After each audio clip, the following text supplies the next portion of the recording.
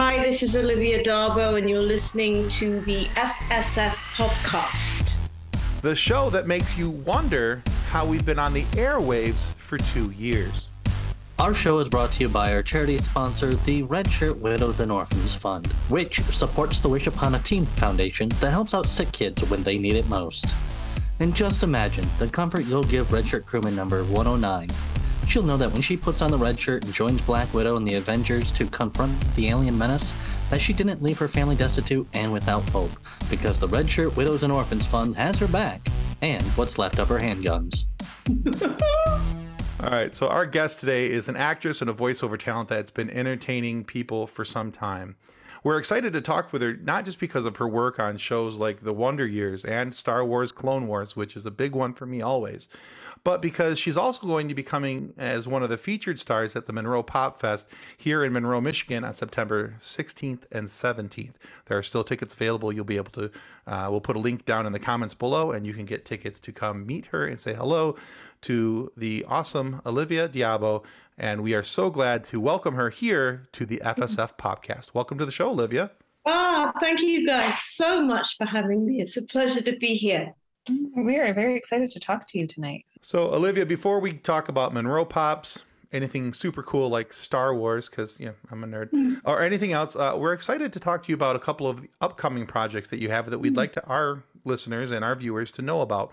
So if you would, take a few moments and walk us through your new upcoming projects. I believe one's called Traveling Light and the other one's called Bandit. Yeah, so Traveling Light is already out in certain states. I actually just got a letterhead the other day from Bernard Rose, who's the director of the film. And we did this film saying, that it was going to be coming out in some of the other major cities. So New York, it's about to come out, and Minneapolis and Chicago. And so more in the areas that you guys are in, and near where the Monroe Pop Festival will be in. It's a great film. It's the first improvisational film that I have ever been part of. And I felt very comfortable because I'd worked with Bernard Rose before. He's an amazing filmmaker, both in the horror genre and pretty much anything. He can do anything. And we were in great company with Danny Houston, who's also in the film, and Stephen Dorff, who he plays my husband in it, and Tony Todd, who's an exceptional actor, and Nice.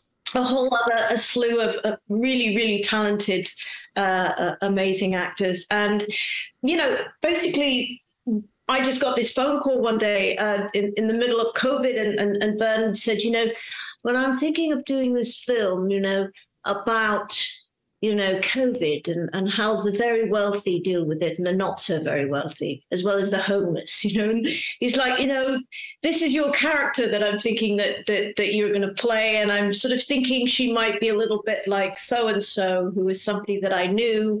And I said, okay. He said, except the roles will be reversed. You'll be her husband, and he'll be playing you, of the person that we knew who was a couple. And so that was kind of a little bit of a thing I had to wrap my head around. But, it was an amazing experience. It really is about COVID, what transpired in Los Angeles during the onslaught of COVID, and definitely when we were in lockdown, how wealthy people, everybody has been affected by COVID. It doesn't matter if you have a lot of money, if you don't have any money, or if you're in the middle ground somewhere. It's really an improvised film about just emotionally what it brings up in everybody, and how it affects people's thresholds, and how they need to have escapism from it, and forget that it's not really there, or the people that kind of can't escape it because they're not in a position to. But it's actually funny.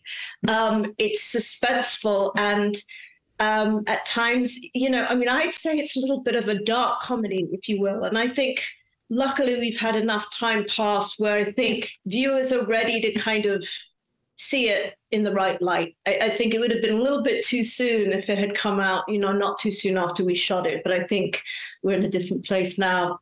It was 2 years ago. So, and it's got an incredible soundtrack, and it's just a really, really well-made film. And I had so much fun just leaning back on the experience that I've had as an actor for a number of years now, just to trust that if you do all your homework and you know who your character is, and you trust that you have the experience to have lines come out of your head, even though you don't know what they're going to be, that you're going to be okay. So it's a little bit like diving off a cliff, but you know there's a trampoline underneath you. And having a great filmmaker to work with and an amazing surrounding cast really supports that.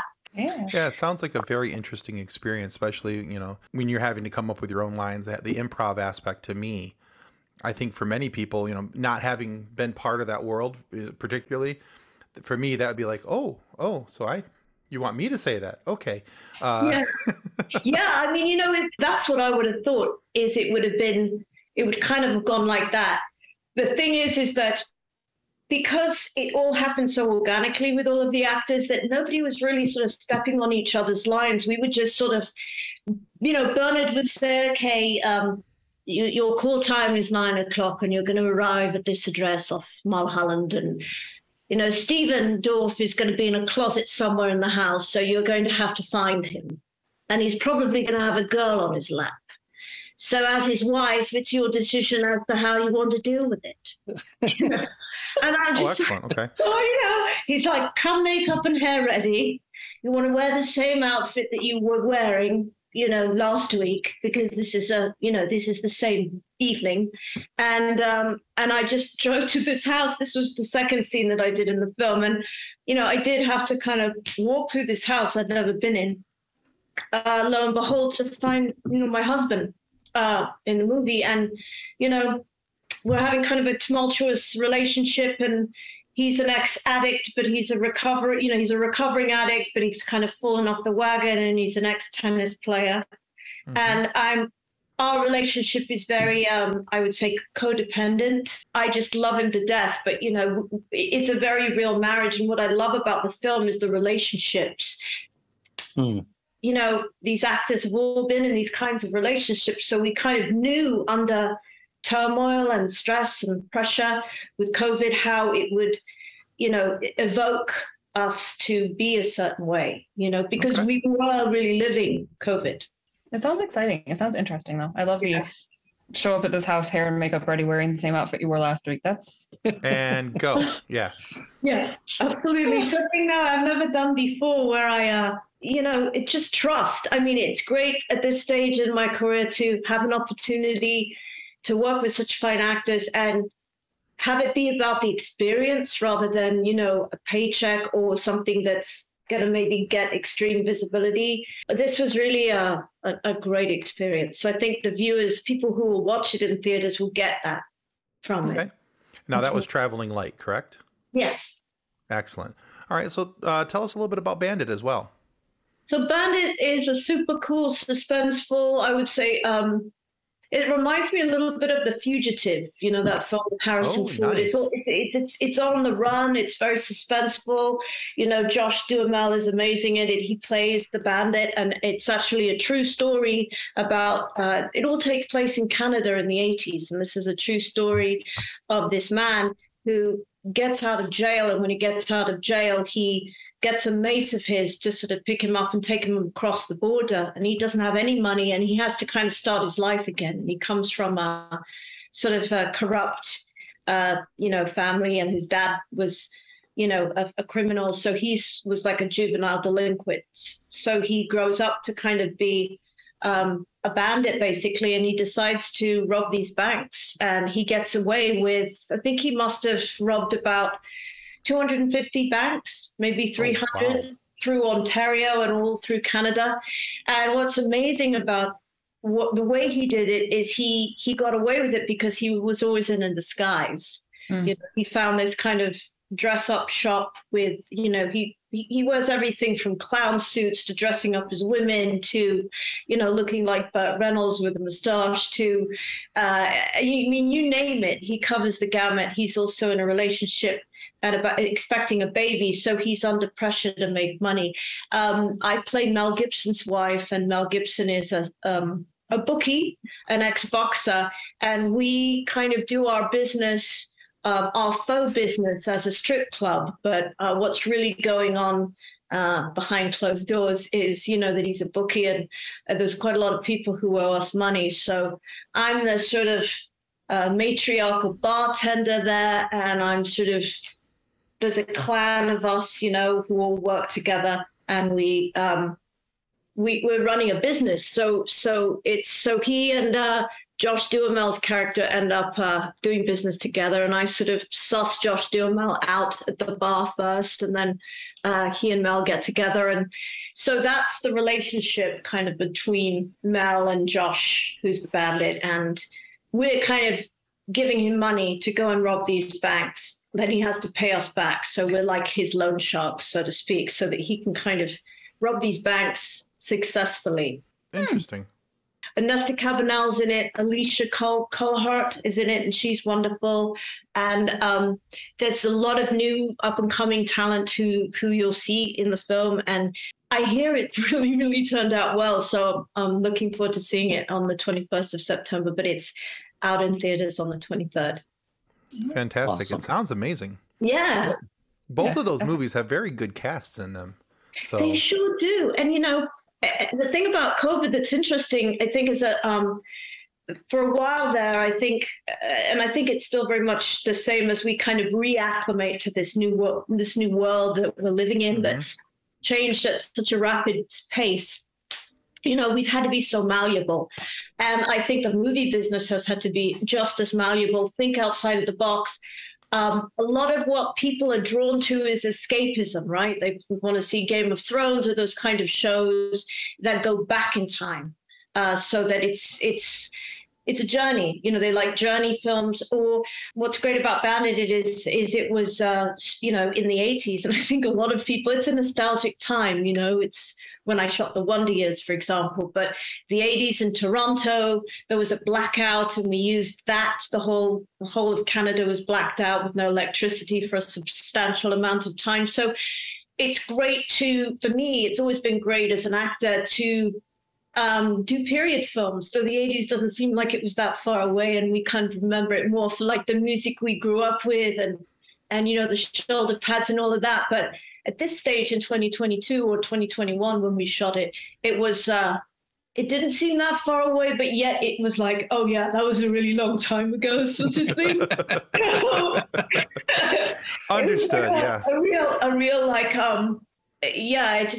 just a kind of a two-sided coin. And using Georgia to make it look like Canada was also a really super cool challenge, I think, for all of us. And we're sort of all dressed like bikers, really. The Mel Gibson and my character and our clan of are sort of we have some guys, our henchmen, who work for us. So we're all Yeah, I'm looking forward to seeing that. That sounds good. It is funny that 80s and 90s based movies have now become period pieces, though.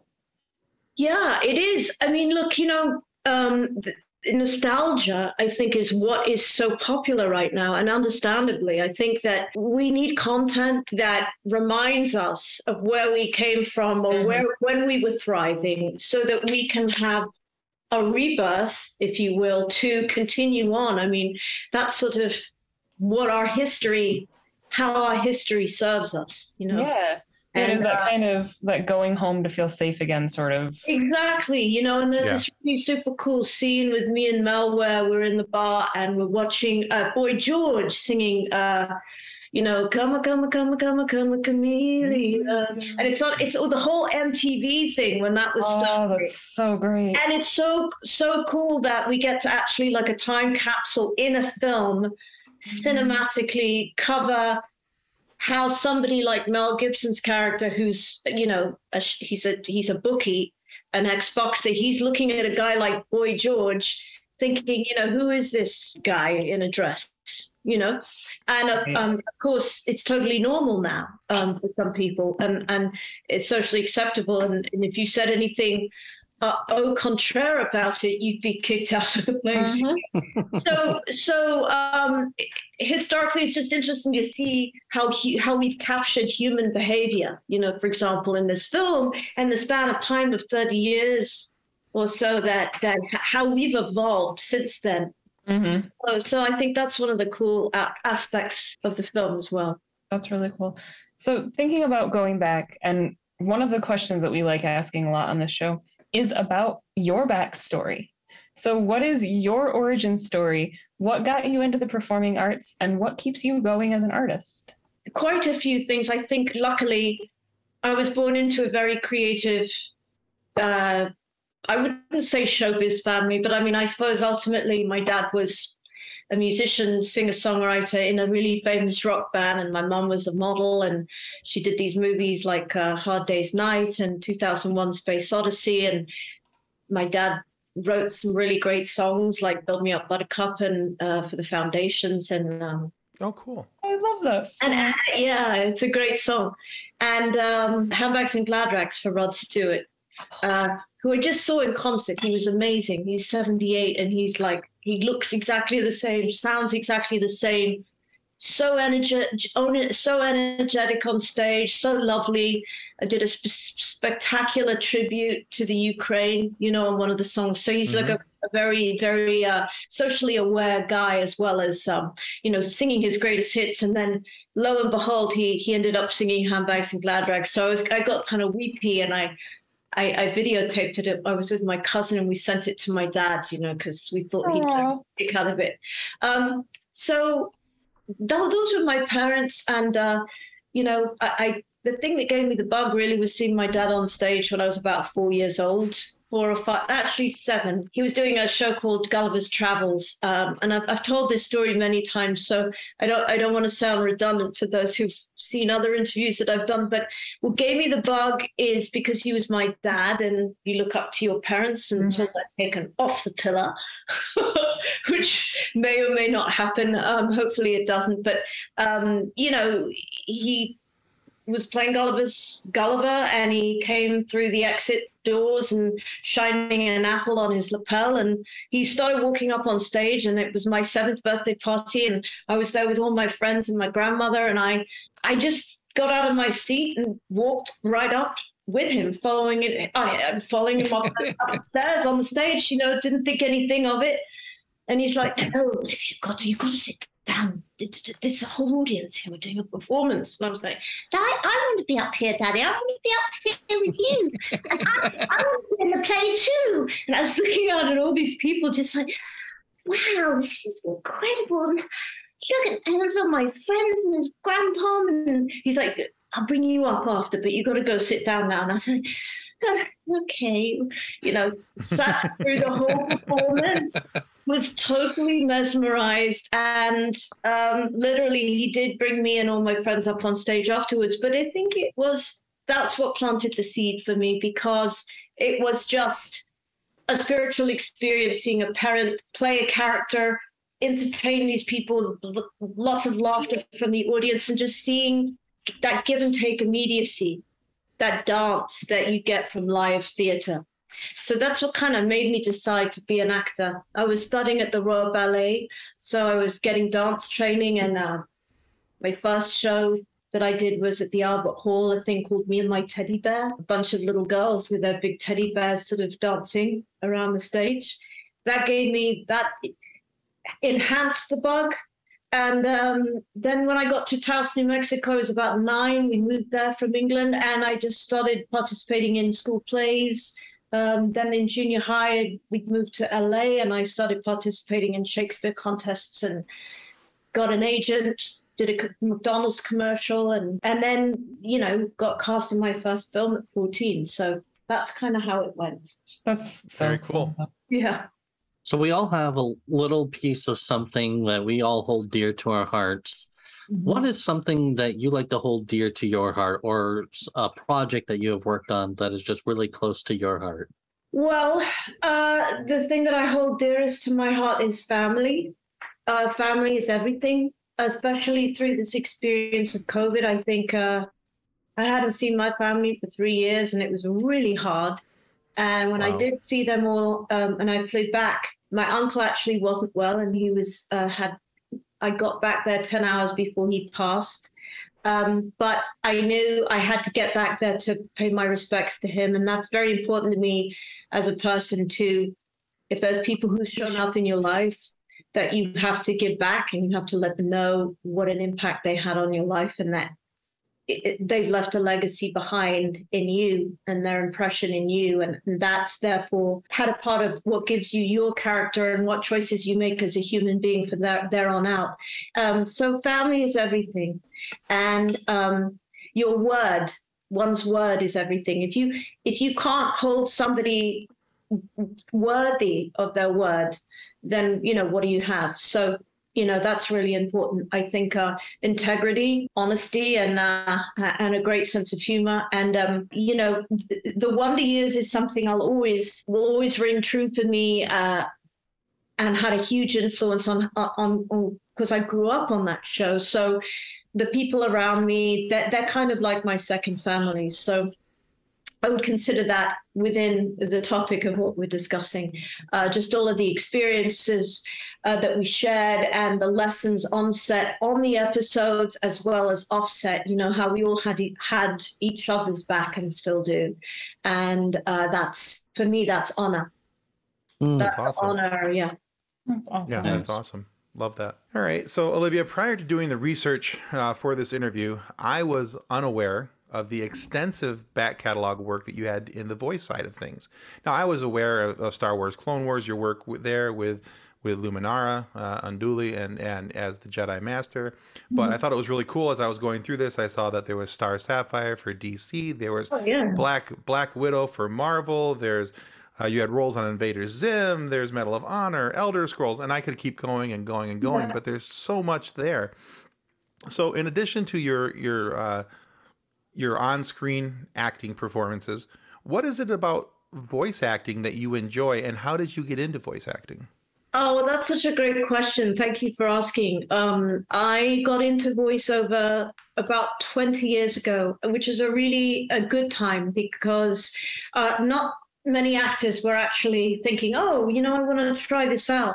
And I was with an agency at the time called Special Artists, and I'd always been good at doing characters and voices, doing mimicry and dialects. Luckily I was born with, and I got that from my dad, from the Davos side of the family. And the only way that I would ever get a word in edgewise actually was to mimic somebody, because Davos, my family, we all talk at the same time. And it's because either we have serious ADD or something, but we're all so worried that we're going to forget what's on our mind that we all just start talking at the same time. I want to tell you what happened to me yesterday. Oh, really? What do you want? Let me tell you what's done. Me. And so nice. I go how am I going to slice this pie? So, I'd say, I can do Auntie Betty. Oh, well, hello, my name's Auntie Betty. And I'd start doing my impersonation of Auntie Betty at the table. Isn't that funny, everybody? And they'd say, yeah, that's really, I'd suddenly hear silence. And they go, do you know what? That's bloody good. Well done. So it's I won some points. There was some silence. I got to get a word in edgewise. That's kind of what got me into mimicry, dialects, and that sort of thing. And also because I thought, being an artist, a voiceover artist, an actor, a musician, I paint, I do. I love anything artistic. And so I think as an artist, it's sort of very important that you're well-rounded, because ultimately it just makes you a better artist, and you will therefore have a longevity to your career. And I found through voiceover acting, the more of it that I did and the more challenging things that were handed to me, Minnie the Spoon. I went to Hanna-Barbera and they gave me a list with pictures of animated characters that were inanimate objects. And so I had to give Minnie the Spoon, who's a spoon, a voice that spoke to me to bring her alive. And, or a 12-year-old prepubescent boy, kind of talk like that for a minute. You've heard my nephew. Okay. All right. So, what I discovered, which is so cool about it and fulfilling, is that I realized that the epicenter of where a character comes from is that's a choice that you make. And when you do voiceover acting, it's just your voice. So you have to find every single way you can bring that character alive without facial expressions, but from your voice. And so it just was a great challenge. And ultimately it helped me, I think, become a better actor, because I've now approached my acting with all of that experience of voiceover work, where it's just given my voice more gravitas, I guess. Yeah. Yeah, it's fantastic. So with the voiceover and the not getting typecast, because you have so many different options, you have so many different talents on your plate that you can do. You can do screen acting, you can do stage acting, you can do music, you can do voiceover. You have managed to not be typecast in any of your roles from what I've looked at, which is spectacular. But are there any of your roles that you'd like to revisit at another stage in that character's life? Yes, definitely Amanda Rogers from Star Trek, because she is such a pure soul with clairvoyance. So I love that I've somehow attracted, characters like Luminara, who's a Jedi, and Amanda Rogers, who's clairvoyant, and she's a Q, so she's got these omnipotent powers. I think any of the characters that I've played that are clairvoyant, for me, you can go back to them because they're always going to sort of have that kind of same fiber that will ignite something really fun and exciting to play. Just there's always more choices because, you're just tapping into that they're otherworldly. So they have all of these, there's more space for those kind of people. I mean, if you've met people who are a little bit psychic or clairvoyant, or they have a special power or sixth sense, you meet them and there's something different about them, which really intrigues me. So I would say Amanda Rogers, even though she was a sociopath, she was also kind of otherworldly, but Nicole Wallace, definitely. Just because she's such a brilliant, smart, she's 10 steps ahead of everybody else and uses, because she's a sociopath, I think that those kind of people are born with almost like it's the equivalent of like a Q, really. They've got that sixth sense, so they have the ability to be 10 steps ahead of you, finishes your sentences for you, read everybody in the room while saying nothing, but already knowing how things are going to end. And so that's fun to play. And she's a woman and she's powerful. So I liked that role very much. I loved Jane in Kicking and Screaming. I'd love to revisit her, just because Noah Baumbach's so fun to work with, and Josh Hamilton and Parker Posey, like all the Eric Stoltz, those guys were all amazing. It was his first film. And she was a sweet character, very brainy, kind of nerdy character for me. And I think Garthette in Wayne's World 2 would be so fun to revisit. Oh, yeah. Yeah. She's such a naughty in a naughty place. She's kind of got this like overbite, which I kind of use my own overbite. And, she just was so in love with Garth. Oh, God, I love that. Like her hands in her pockets and just kind of like, so you coming back to the permit office, kind of got this surfer thing going, and those kind of roles, it's like you can't dream them up, and those opportunities hopefully will still continue to come. I mean, they sort of are, but as one gets older and life changes, you keep drawing new things to you that are still within your essence, but it changes. Actually, I think it gets better. It's exciting because you're a deeper person, you've got more wisdom, so you've got more to say as an actor. But those are the ones I think I'd love to revisit. It's funny, when I was preparing that question, Amanda Rogers was actually one of them that I'm like, that would be a fun throwback. That would be fun to go back to. For sure. She's crazy. Yeah. And she's an orphan, it's very, it's great to get the opportunities to play these people that we meet every day and say, I'm going to take a little bit of her, because I sat down with her for a 20-minute conversation once, and I may never see her again, but she had an impact on me. And for actors, that's very important. And so we need as much experience as we can to draw from, to regurgitate back into our work. So I don't know if you've noticed, but we absolutely love stories. And one of the stories that we love to hear are the stories that happen on set that are specific to our guest. So what was either something that you thought was amazing at how it was filmed, or a funny moment that has just really stuck with you? Well, I remember Kirk Douglas in Greedy having so much fun in his wheelchair that he ran a couple people over for real, because they kind of got in the way. And, you know, and he was pretty irreverent about it. He's like, get out of the way. It's too bad I hit you. I told you, get out of the way. You know?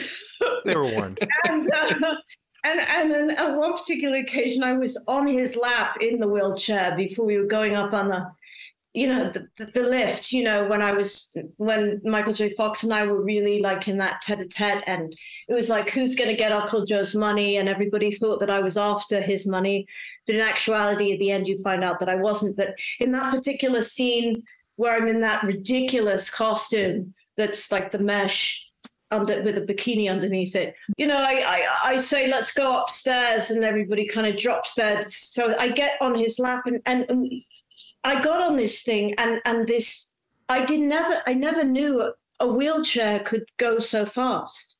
I mean, it was just, he was flooring it like he had his, you know, his foot to the pedal, and I swore we were going 100 miles an hour. And he's like, yeah, we're going to run over Crafts and Services. Get out of the way. That's too bad. I told you, get out of the way. That's his fault. Too bad. You know, we got some casualties today. That was really a memorable moment, because it was, you know, unfortunate for the people who might have got injured, but kind of funny. Yeah, sucks to suck. All right. Yeah. You know. Those are funny. Douglas tells you to get out of his way, you get out of his way. Yeah. Well, yeah. Yeah. Yeah. Speeding man in a wheelchair tells you to move, you move. It's you don't. That's I've had my foot run over by a wheelchair. It does not feel good. No, it's absolutely, you get out of the way. You do, you know, and you almost like feel how it would feel before the actual, before you become a casualty of that wheelchair. So yeah, but some people didn't move out of the way quick enough. There you go. And now a word from our sponsor. Since 1982, Vital Signs and Graphics has been helping professionals with all their image, logo, and design needs. Perhaps you're looking for signs and banners, truck and trailer lettering, business cards, brochures, or other image and marketing aids. Vital Signs and Graphics in-house design studio has you covered. From logos to apparel, start to finish, Vital Signs and Graphics has everything you need to look and feel professional. Call Rick at 231-652-3300. He'll get you noticed. Welcome back to the FSF Popcast. All right, Olivia, I got a quick question for you about Star Wars, because as I've dropped little hints here and there, I'm a huge Star Wars fan. Yes. And now I'm not at my normal recording studio today, but if I were, behind me is a massive backdrop of Funko Pops and other Star Wars memorabilia and all the things that I've collected over the years. Mm-hmm. So now in the Clone Wars and the Rise of Skywalker movie, you gave voice to Jedi Master Luminara Unduli. Yes. Now, so my question is, and I always like to ask this to people who were involved with Star Wars, were you a fan of the franchise before you started working in the franchise? And if so, what was your entry point into the fandom?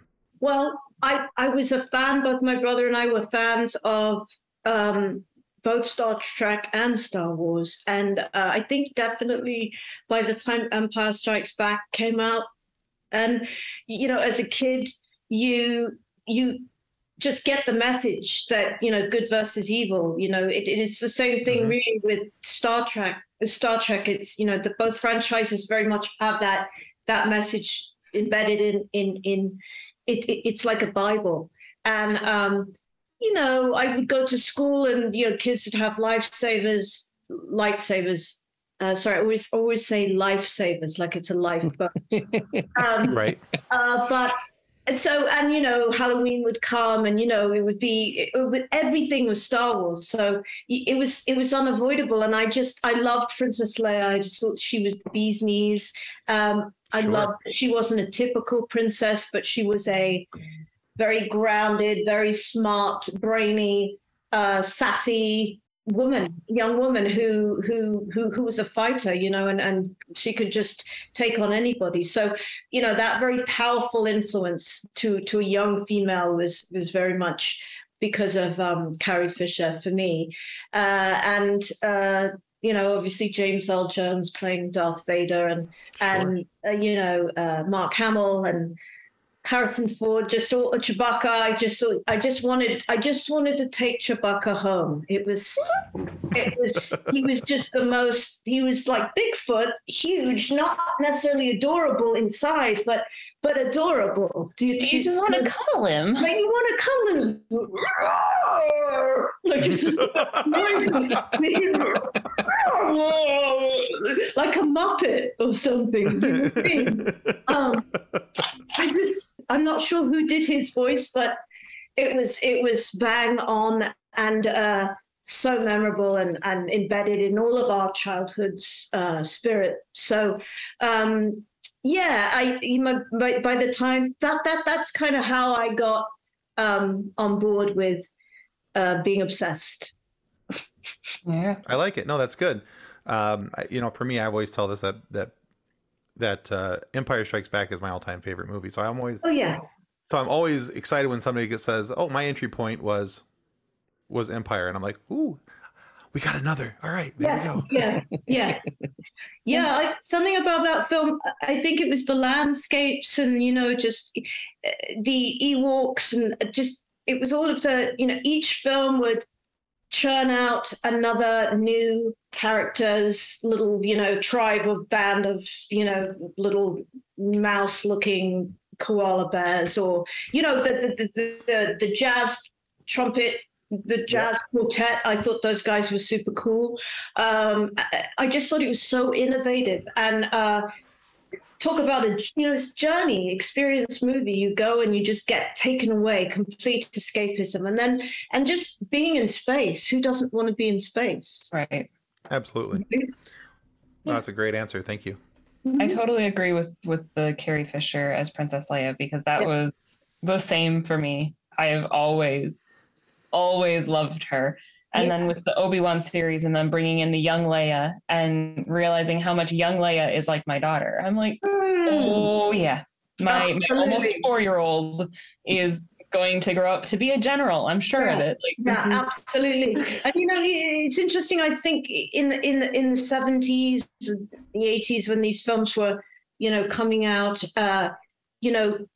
really important time for a young girl to see an idol like Carrie Fisher, who her personality came first rather than her beauty. I mean, she happens to be a very beautiful woman and was always beautifully dressed in those films, but it was her sass and her intelligence and her wisdom and how grounded she was and how strong. She could keep up with all the fellas and yet she was a gal, and so that was really very pivotal for me when I saw that. It was like, oh, well, I could be like that too. And it's personality first, especially when you're about to hit puberty or hitting, we need those role models. They're very, very important for both women and men. Yeah, definitely. So talking about role models and advice, like I said, I have an almost 4-year-old. She loves to play pretend. Sometimes she's a princess. Sometimes she's a Jedi. This afternoon, she was a pirate with a ukulele, which was pretty great. Sometimes the living room floor is suddenly made of lava, or she turns on lasers in our kitchen. Like there's suddenly like a laser grid across the kitchen floor, and you have to bounce over those. And she's amazing. She's absolutely a wonder of a child. And I don't want to squash that creativity. but instead I am trying to find every way to encourage her. So what advice would you give to other potential actors, musicians, and creatives in general that, looking back, you wish you had known from the beginning? I was always a very curious kid, and it sounds like your daughter is. I was never afraid to constantly ask questions, no matter if people rolled their eyes and thought I should know that already, or I just wanted to know what everything is. And I'm still like that because, I'm still living, I'm still growing, I'm still evolving, and I'll be that way till I take my last breath. So I think for kids, and whether you're a kid and you become an actor, or whether you're a young actor aspiring to choose that as your field, I think there's a boldness and a curiosity and a whimsical, childlike thing that you never want to let go of, because that is what you require to have a successful career, to book jobs, to ultimately have this choice of a career, which is a difficult business to enter into. But if you can not take things too personally and stay amused and curious, and you know what, I didn't get that job, and it wasn't about that they rejected me, it's because I stood in my truth and I gave my authenticity and my personalization of how I saw the character. Then you can never be let down, because you can't say, oh, well, I did what my coach told me to do, or I know that they're looking for this kind of type, so I'm going to play into that. No, always stay true to the first intuition and feeling that you get about the first hit you get when you read something, or somebody that impresses you, that's genuinely, they're affecting you, like they're touching your soul, and kids are like that too. Like, oh, I want to be like so-and-so. That's where idols come from. Right. And I think that we can be idols to other people if we're people like your daughter is, setting things up in the living room. And, though it requires us to adapt and tread on things a little bit more carefully, or maybe the living room's a little bit more messy, so be it. You're giving her the freedom to relish and exercise her spirit and her sense of self, and you're cheering her on, you're supporting her. I think kids need to be told they're right more than they're wrong in little ways. You know what I mean? If your kid's really obviously needs a telling to, you have to do that too. But I think it's so important with kids as you're raising them in whatever profession they want to go into, to encourage them and to say nice things, even if there's just even little things that they do. It's like, that was really a great thing that you said to Mrs. So-and-so, or I really liked how you listened to that, because it just makes a huge difference. And it gives them confidence. And in this day and age, the more confidence we have, the better suited we are for this world, I think, and for any Excellent. Occupation we enter into. I really agree with that. The more confidence you have, the more you are equipped for this world, because this world is going to try to smash every ounce of confidence out of you. Yeah. And if you need to make sure that you start out with a lot of it. Yeah, you do. And, you also need to, with the confidence, you can start off with a lot of confidence, and then also be one of those people that if you're an incredibly sensitive person like I am, I'm very sensitive, but I'm also very strong. And so there's this constant dichotomy going on. I've had to really work on not taking things personally and just kind of sloughing them off. Well, that didn't happen. It's kind of, have a sense of humor about it, make the positive choice rather than the negative choice that might ultimately put you in a more self-deprecating light. Do you see what I mean? So yeah, definitely. Kind of learn how to be my own best friend that way. Where I go, well, what's going on right now is a choice. It's really everything's about energy, So if you if something is there's this discrepancy that's occurred, or something that's kind of, you could react very like, "Ah!" Rather than that, you have a choice to react like, "Ah!" Right. or okay, well, I'm gonna sit and think about this for a while and see how it percolates, and once I calm down, then I will get in the ring with you. But I need to be calm first. Do you know what I mean? Because if I'm calm first, then my calmness will reflect on your mood, and then we can work it out. You have a better chance of working things out if both people aren't as combative. Yeah. Good advice. Yeah. So we have a Facebook group. It has over 200,000 members in it. And it is just filled with memes, jokes, fun facts, interesting crossovers, large variety of things. And sometimes it has to do with music.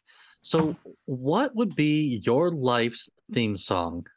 My life's theme song. Wow, that's probably one of the greatest questions. Like you said, go with your first instinct. Yeah. The first one I was thinking of is a song that I wrote on my Not TV album called A Ne'er-do-well, which is a person who, it's a French word, it's an underdog term about a person who's maybe not necessarily seen as being capable of completely getting there, but, ultimately succeeds, however many obstacles that are thrown upon me, it's almost like I got a lightsaber, and I'm kind of like, oh, got that one, no, down there, I'm up here, like right, different direction, like unstoppable. You can be, a fine, like a rough diamond in the works, but you're the one who has to get yourself there.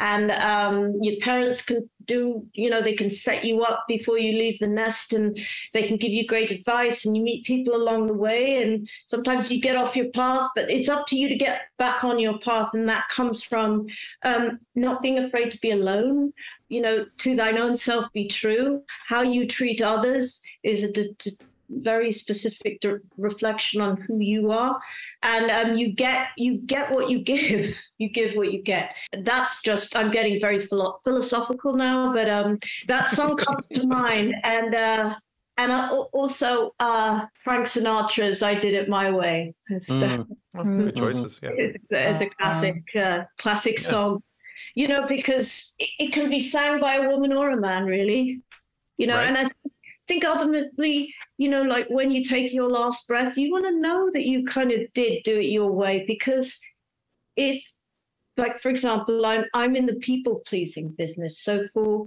quite a number of years before I really fully grew up into my 20s and had my son, and when I was like 26, I had ostensibly pleased directors and writers and other actors and makeup artists, and yes sir, no sir. But when I finally got the opportunity to be pregnant, give my body up for 9 months, and reflect on who I am today without actually having a job every other month or whatever, I actually grew tremendously, and it changed me, and it really gave me a different sense of maturity that I think I hadn't had before. And then I did start to do things my way. I had more of an insight as to who I really was, aside from what role that I might be playing, Excellent. It's fun how being a mom can suddenly change your outlook on everything, including yourself. Absolutely. And I think, and I think you'll agree with me on this, is that unconditional love is a different kind of love than, it's like if you have a dog or a cat, having a child, that the love is so deep that you, as a parent, it's almost like our children don't belong to us. They belong to the world. That's what our job is to rear them, and then they leave the nest, and that can be it can be a sad thing or it can be a joyous thing, because they always come back. And we're prepping them to get ready to be the best that they can be, so they can kind of fly and and be free and have this joie de vivre in their life, you know, with just great morals and, you know, just embedded in them. And so that infrastructure is our job as a parent to provide for them. But unconditional love I really experienced for the first time with my son. And I'm glad that it happened in my 20s because it gave me a different message in terms of who I was and what I had to give, not only to my son, but in my field and to myself. You know, it's a very giving, just being a mother, it's being a parent is nothing I can compare it to. It's a very deep part of procreation, you know, in life. So do you feel, just as a personal question, do you feel like in the process of becoming a mom, I mean, you mentioned giving up your body for 9 months to grow this child. Happily. It's the best. I was like, just give me a turkey burger with cheese. You know, I'll take 2 and 2 French fries. Right. And a milkshake. No problem. Okay. I don't have to skip a meal right now. It was really a joy and yeah, so.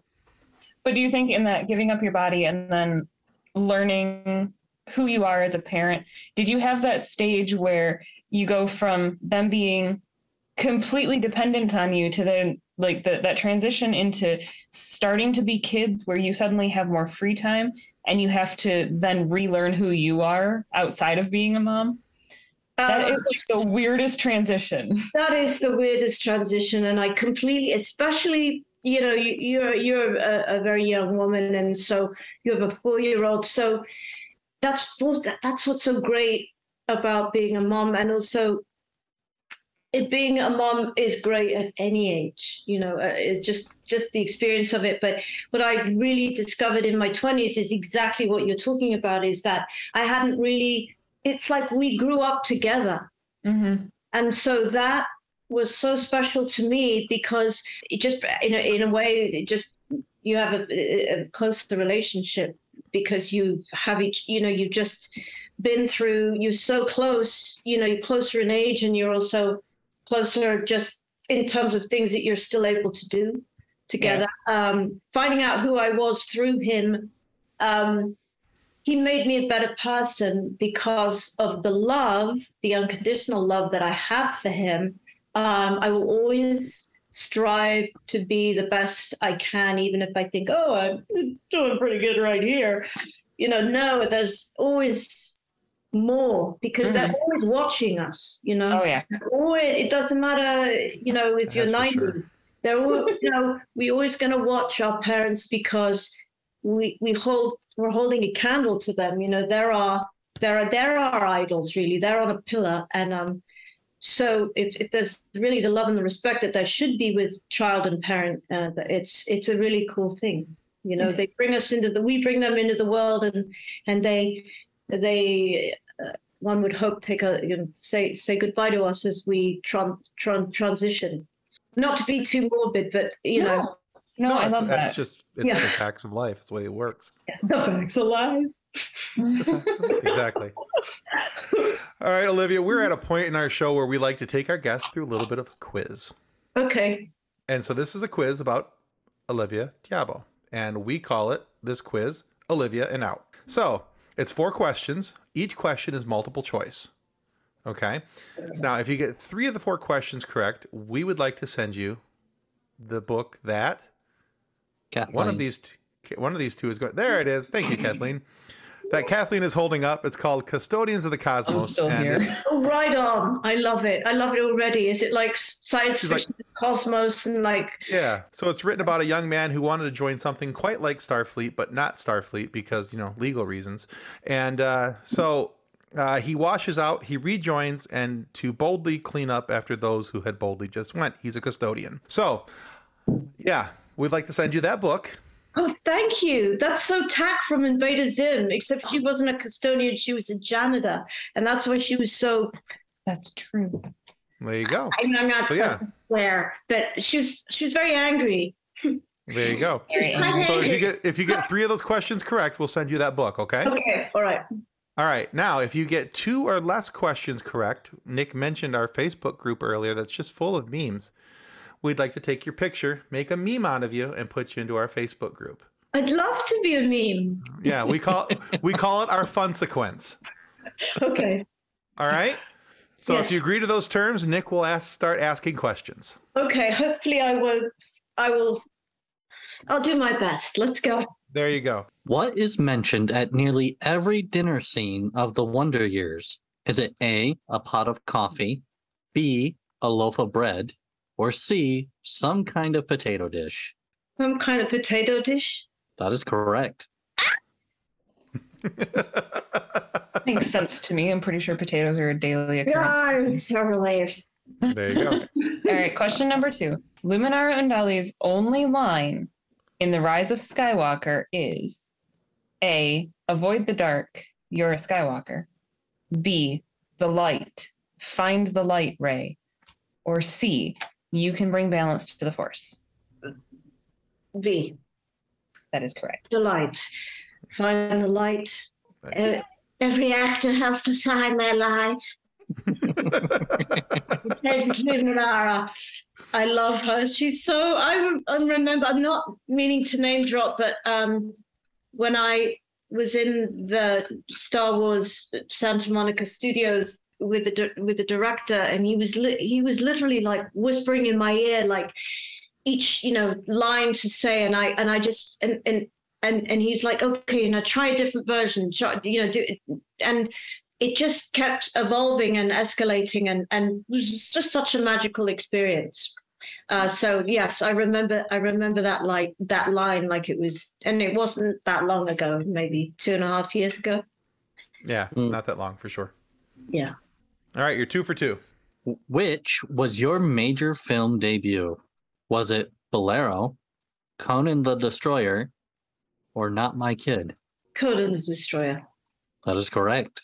All right, well, that gets you the book. Oh. Awesome. And question number 4 for funsies. Funsies. In Batman Beyond, your character, 10, Yes. was a part of what gang? Joker's Jesters, Royal Pain, or Royal Flush? Royal Flush. That is correct. 4 for 4. To go.